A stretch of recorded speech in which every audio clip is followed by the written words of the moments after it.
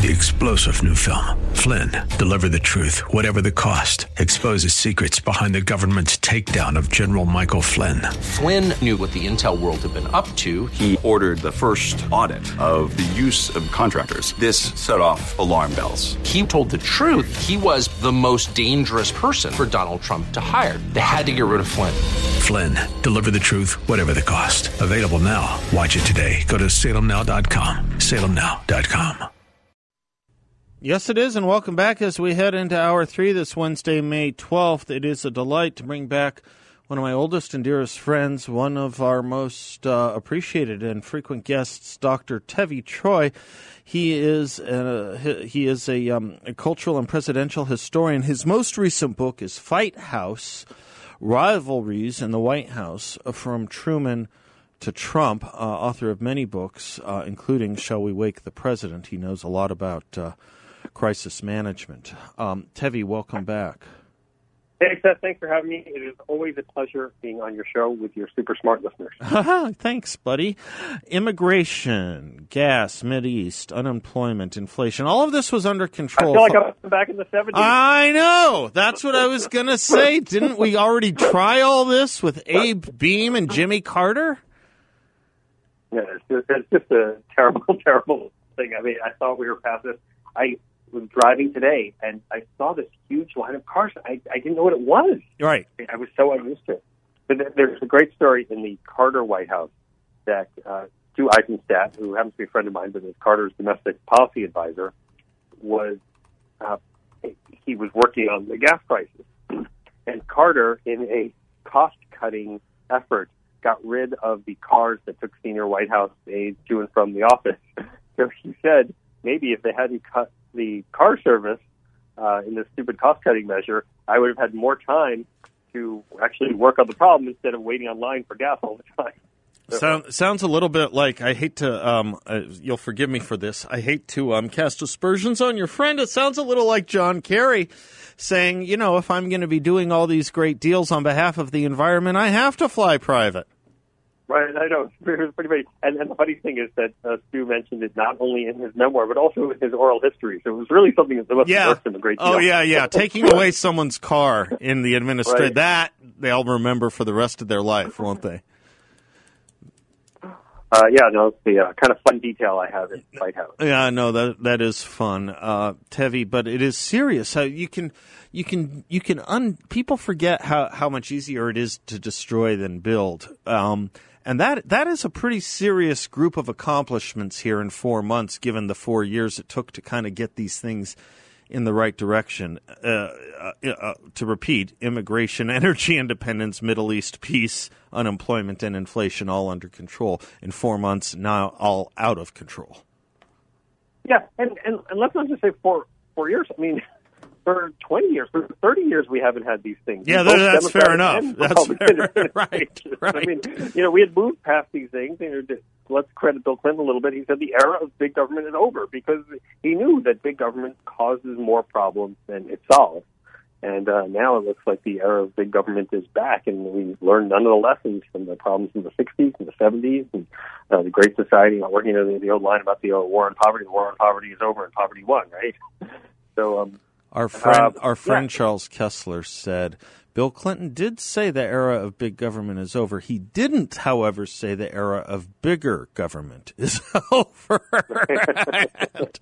And it's like declaring bankruptcy. You have to do more than just declare it.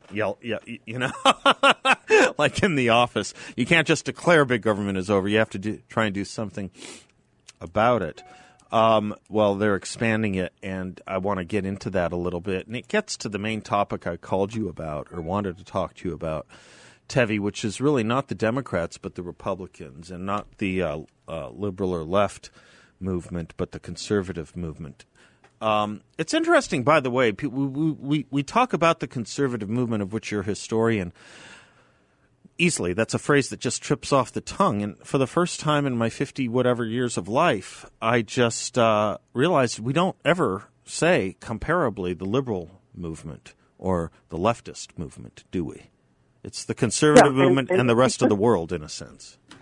Because it's not a movement in the same way. Okay. There's the old story about the conservatives who wear the Adam Smith ties or the James Madison ties. And you ask a liberal who they admire, or who are the great ancestors. They mention politicians. They don't mention political thinkers. Oh, do that again. That's important. Let's do that. Do that again. That's good. Very interesting phenomenon. Conservatives say, who do you admire? And you'll say, William F. Buckley or Strauss, Strauss or Milton Friedman. Yeah, conservatives tend to say thinkers, whereas liberals tend to say politicians. I admire Obama.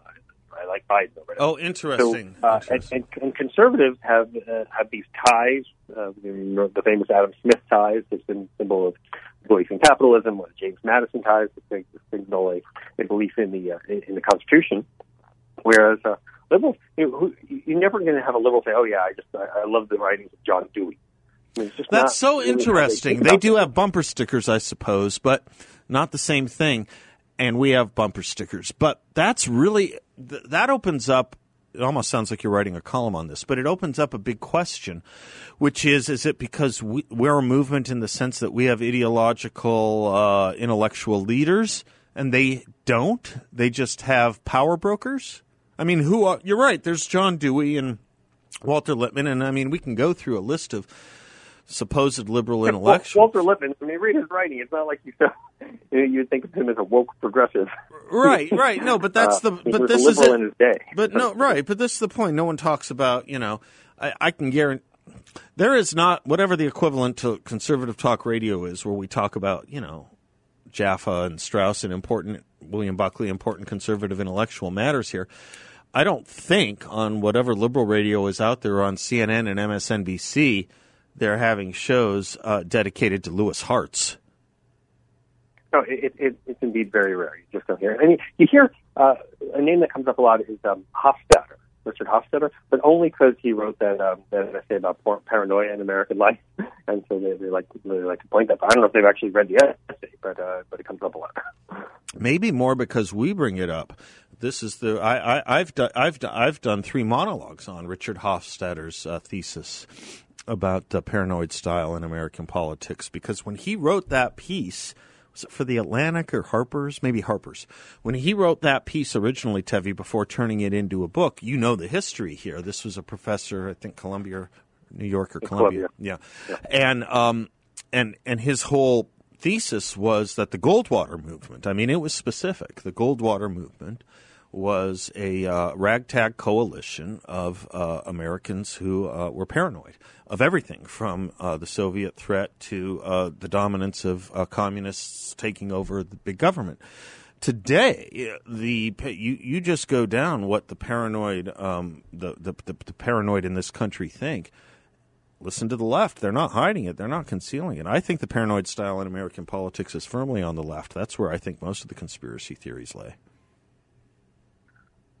Yes, but liberals like to point to conservatives and say that the right-wingers who are paranoid about elections and QAnon and space lasers and all that stuff. So, I mean, I think both sides throw out the paranoia accusations.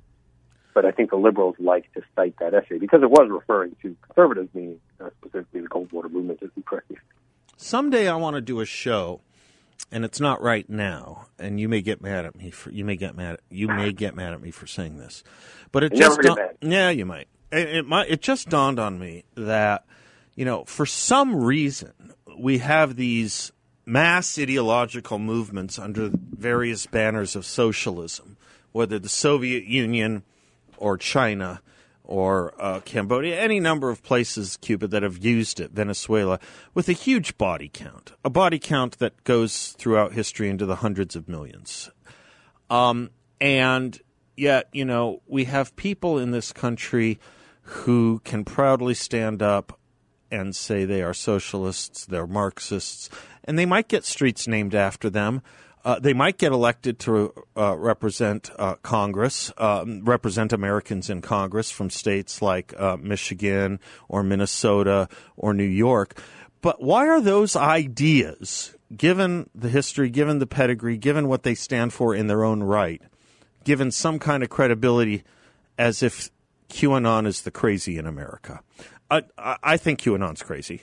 But why is someone who adheres to the views of Karl Marx that are propagated by the likes of socialists and self-declared Marxists in this country any less subject? Should they be any less subject to ridicule? I don't think they should be. Look, there's two things going on. First of all, there's always been... Can I ask you to hold that thought? Can I ask you to do that on the other side of this break? Yeah, softness regarding communism on the left. Happy to discuss that. All right, softness regarding communism on the left with Dr. Tevi D. Choi when we return. We'll be right back.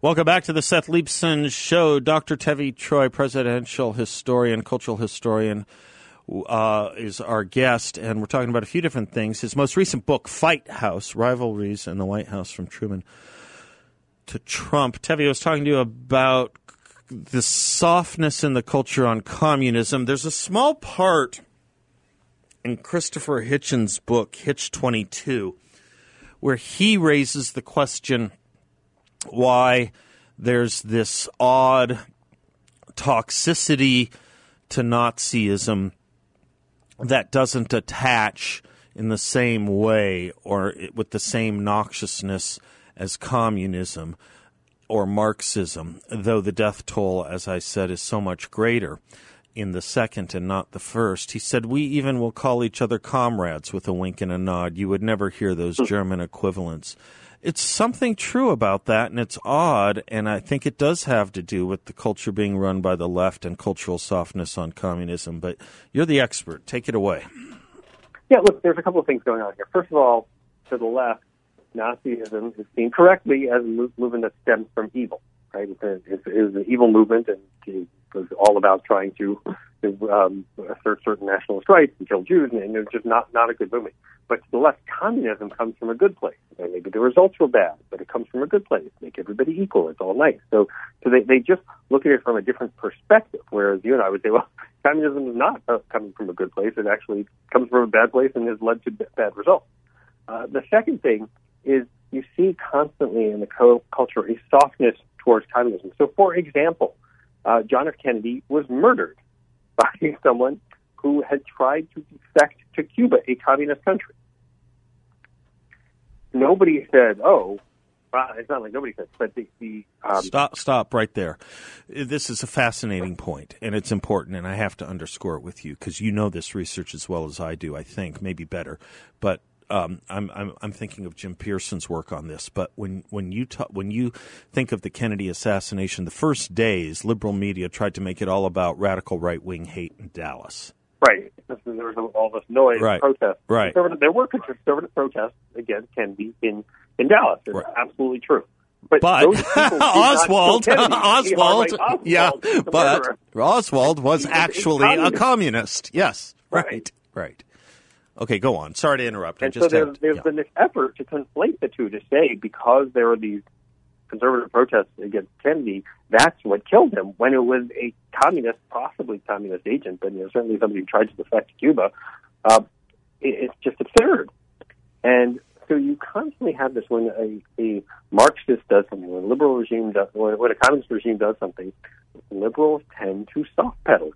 So that's one thing that's going on, and that's kind of on us as conservatives. Okay, that's what they do. We have to be prayerful. But the second thing is, I think that we as conservatives have allowed the culture to forget the evils of Marxism and all of the pain of Marxism and the death of Marxism. We won the Cold War in 1990. Conservatives rightly celebrated what happened right around then, at the end of the Reagan administration, beginning of the Bush administration.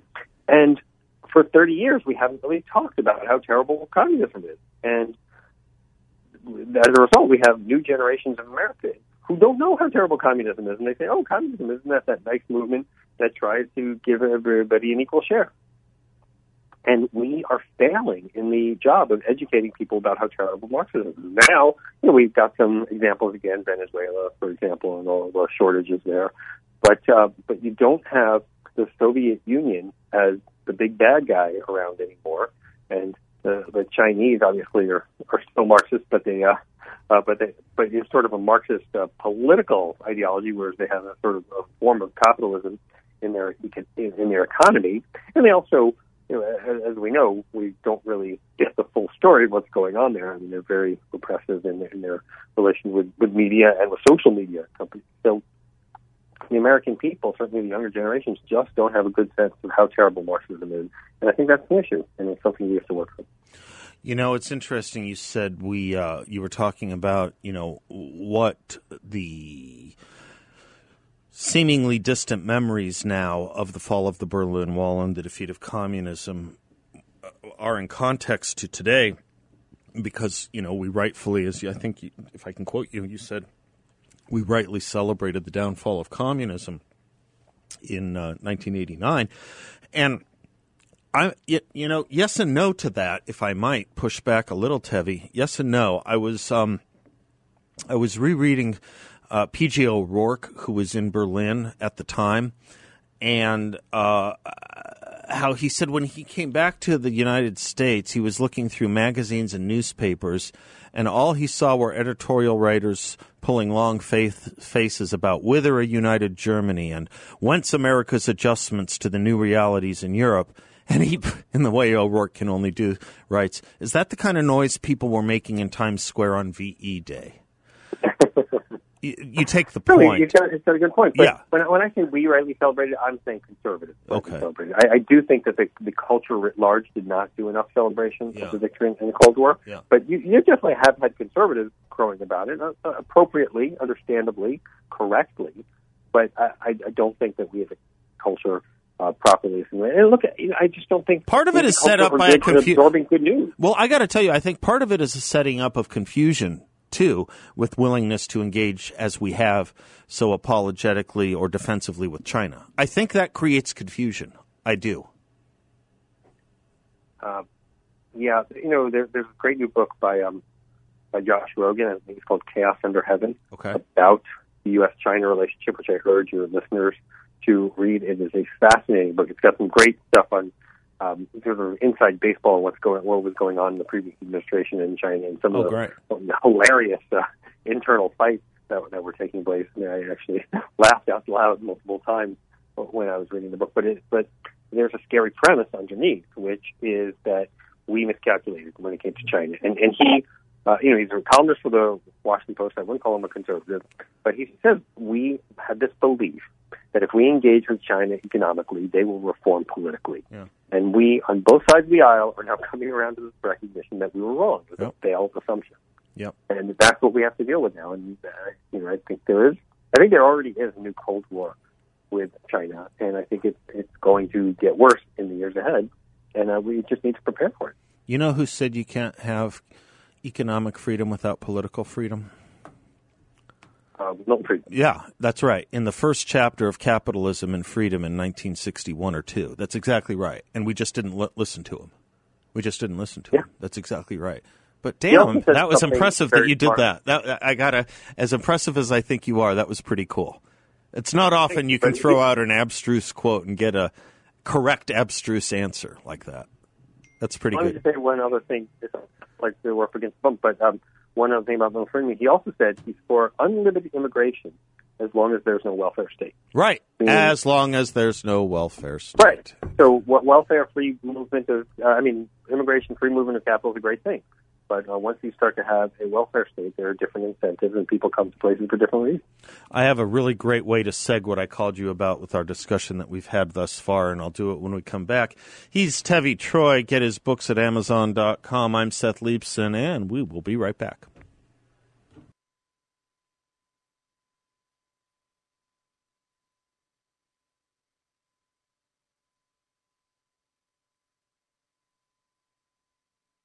Welcome back to the Seth Leibson Show. My friends at Trades Unlimited, there for all your roofing needs, want me to tell you about foam roofs in the Valley and how great they are for helping insulate your home from the extreme heat in Arizona, but also from exterior noises and, most importantly, your house from water leaks.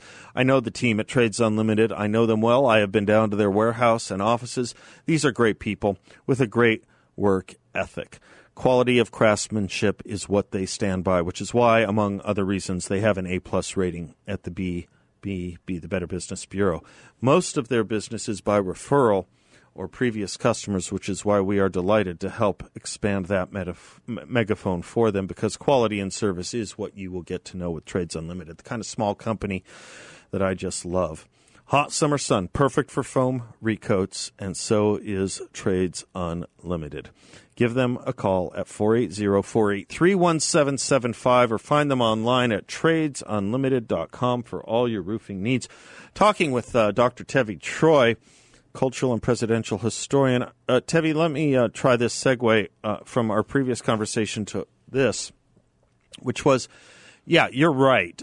Conservatives agree on one thing, or have, or used to. It was opposition to communism. First and foremost, the main thing they agreed on, and then we went in different directions from there, especially on domestic policy. But when you think about the antagonism to communism as so historically a part of the conservative movement, you have to look at these organizations that are now showing up. New York Times is talking about one headline: more than 100 Republicans, including former officials, threatened to split from the GOP. You just wonder how much of the coherence and cohesion within the conservative movement has been disturbed since then, has broken up since then, such that there is an effort to change the party or put asunder the party. This group of over 100 Republicans, to me, is not an oppressive group, nor is it an impressive number, nor do I think it's an impressive effort, because I have literally no idea what the hell they stand for. In this case, I appreciate the question, but I think you said it better than I. Really? In terms of their lack of impressiveness. Look, this guy, Miles Taylor, I don't think is a serious person. And I mean, here's a guy who claimed that he was some kind of big shot official in the previous administration, and he wrote this book. He got a very nice advance for the book. The book is unimpressive also, with your long list of unimpressive things. And I look at the list of people who are along for the ride, and it just doesn't strike me as people who are, shall we say, stalwarts in the conservative movement, people who I look to for guidance on this. And my thoughts, or people who have a future, really, in politics at all. Tom Ridge, Mickey Edwards, give me a break. These volcanoes stopped blowing decades ago. Christy Whitman? I didn't even know she was still alive. And it's not clear to me that those people were on board or that they were speculated as possibly on board. So it wasn't even clear to me who the people were, other than Miles Taylor trying to run the show. So look, he had his act. His act was writing this book anonymously and misleading the world about who he was, and the New York Times enabled his misleading activity because they knew that he would not be a senior official under their rules of who you quote. But they allowed this fiction to be out there that he's some kind of senior official who was spilling secrets, and he just wasn't. And you could see the op-ed was 1,000 words, and you're able to suggest maybe you're a senior person. But in the book, once you get to 70 to 100,000 words, it just was clear that he had very little access, and he really wasn't that relevant a player. So I'm unimpressed with him. I'm unimpressed with this effort. That doesn't mean that there aren't things we should fix in the conservative movement, in the Republican Party. I want the focus to be on the problems of big government that President Biden is bringing back. And I think that's what we should be looking at. There is an opportunity to take back the House, maybe even take back the Senate, hopefully take back the White House in 2024. But I don't think this effort is going to get us closer to it or really bring about clarity about what we need to do going forward. Can I keep you one more segment and ask you about the larger wholesale issue this comes to us as, which is, and I think we have to attach Liz Cheney's name to this issue, which is using saints of our past to batter the Republicans of the present. I'll explain more, but I think you know what I'm talking about when we come right back. I'm Seth Leibson, he's Tevi Troy, and we will be right back.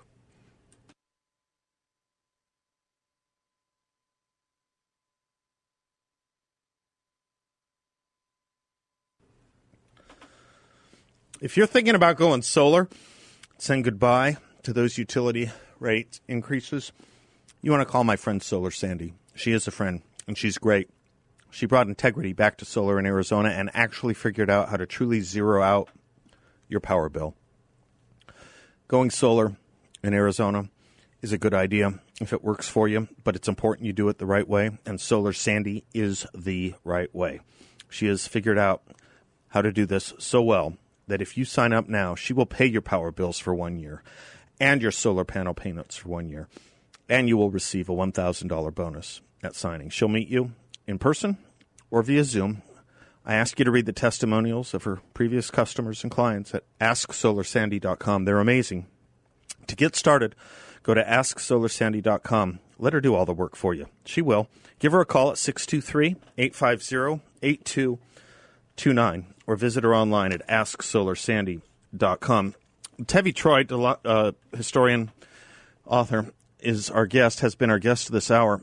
And Tevi, the point I was making right before the break is something we've talked about before, which is the use of past or powerless or retired Republicans to batter current ones, as is deployed by the media and the Democrats, as if there is no LexisNexis, Westlaw, or internet search where we can find what they who praise these out-of-power Republicans said about them when they were in power.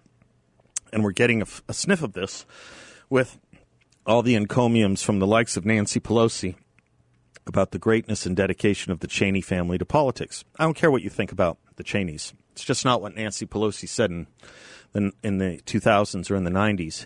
And it's certainly, we've seen it again and again with your old boss, with the Reagans, with Goldwater, with McCain. It's just something we have to be wary of. Look, there's a couple of rules I have about liberals. Number one is liberals only like a Republican who's dead or retired. Yep. Right? You're never going to hear them say nice things about a Republican active in political life or in power. And the second thing is, if you're a conservative, you want to get a piece in the New York Times editorial page, if you want to get an op-ed in the New York Times, even though they don't call them op-eds, you have to write something bashing conservatives. That's what they like. That's what they live for. And they keep these stories alive. That is their favorite thing to write about. So, I don't really hear Nancy Pelosi either praising Michael Bush, George W. Bush, or any other conservative from the previous era when she had nothing nice to say about them when they were in power. People forget how nasty it was because I think the left and the media the culture relies on a short-term memory. But people forget how nasty it was. Not exactly a present-day stalwart of the conservative movement in certain respects, maybe in a lot of respects. But when he was president, I was shocked, jaw-droppingly shocked by the Hitler and fascist imagery that was used against your boss. Oh, yeah. I mean, there was even a term, Bush-Hitler, right? Yes. B-U-S-H-I-T-L-E-R, which is so offensive to me. And the guy could not have been a better friend to the Jewish people, to the state of Israel. It could have been the furthest thing from fascist or a Nazi, but that's what they like to call him back then. And I, maybe some people forget today, but I don't forget. And I really don't want to hear suddenly liberals are praising George W. Bush for really evidence that it doesn't really work in the long haul, though, that in a way it's odd fool's gold, is, I don't know if you recall, maybe about a year ago, I believe it was a football or baseball game that George W. Bush sat next to Ellen DeGeneres, vice versa. She went up to his box and sat next to him. I remember. And Mark Ruffalo and her Hollywood coterie of friends just blasted her, saying, would it be okay to share a smile and a handshake with Adolf Eichmann? They literally wrote that stuff.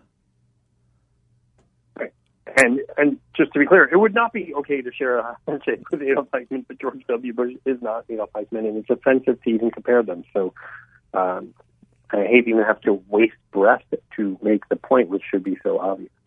But yes, liberals love to... Yeah, but there is that point that it never really works, this idea that conservatives can cozy up get and in any way get much relief other than in their obituary. They're not going to But get sometimes it. they're not even cozying up, right? I mean, you hear liberals say, "Oh, Ronald Reagan, that was a president I could live with," or George H.W. Bush. You know, I remember what they used to say about George H.W. Bush. It wasn't pretty then either. Nope. So, you spare me. That's all I have to say about that. And in a minute and a half or so, the larger wholesale question behind these 100 Republicans, if they are Republicans, renegades, whatever you want to call them, a minute or two, not more, if I can ask you just to keep it within a minute, Tevi. The conservative movement and the Republican Party, this is fairly normal. After every loss, you see this. This is nothing that the New York Times should be getting that cheerful about, is it? Well, I mean, the New York Times can be cheerful about it because it suits their interest to have a story about conservative fighting.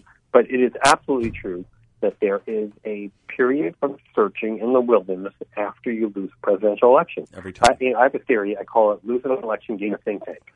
After Republicans or Democrats lose elections, they tend to build think tanks to try and figure out what works best. I mean, your mentor, Bill Bennett, was involved in one of these efforts. Empower America came about as a result of George H.W. Bush's 1992 election law. And it's a recurring phenomenon. We're seeing it now. There's a whole bunch of new Republican or conservative-oriented think tanks.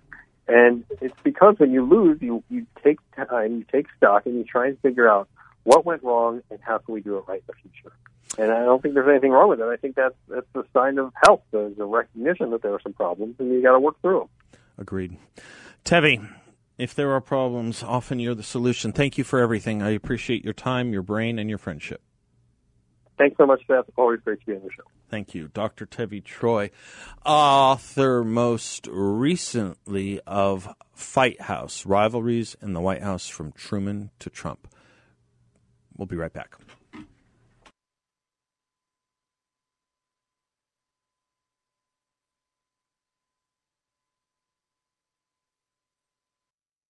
A lot of moral equivalence, as we were saying, as to the right and wrong side in the Middle East right now.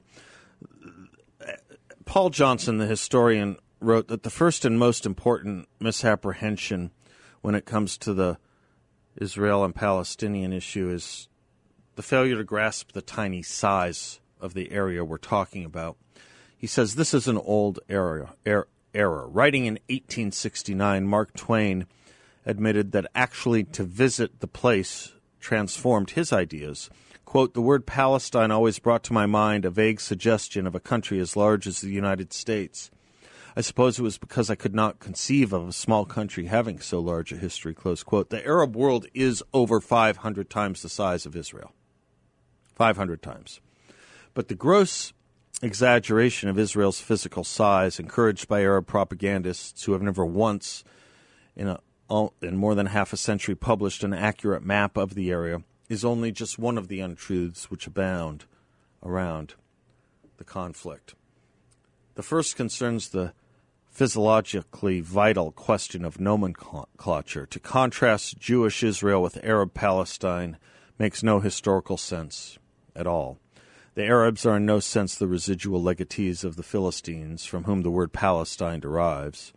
It is, in the first place, that Philistine dominion never existed much beyond the coastal strip from Gaza to present-day Tel Aviv. As a people, the Philistines were wiped out or absorbed by the Babylonian conquerors.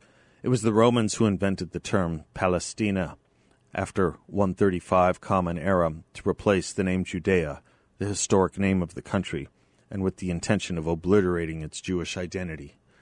The term Palestine was adopted by Christian cartographers, but was never used by the territory's own inhabitants until quite modern times. So if you want peace in the Middle East, here's my idea. Give Israel back to the Italians. I'm Seth Leibson. Until tomorrow, God bless you all. We'll be right back. We won't. God bless you all. Class dismissed.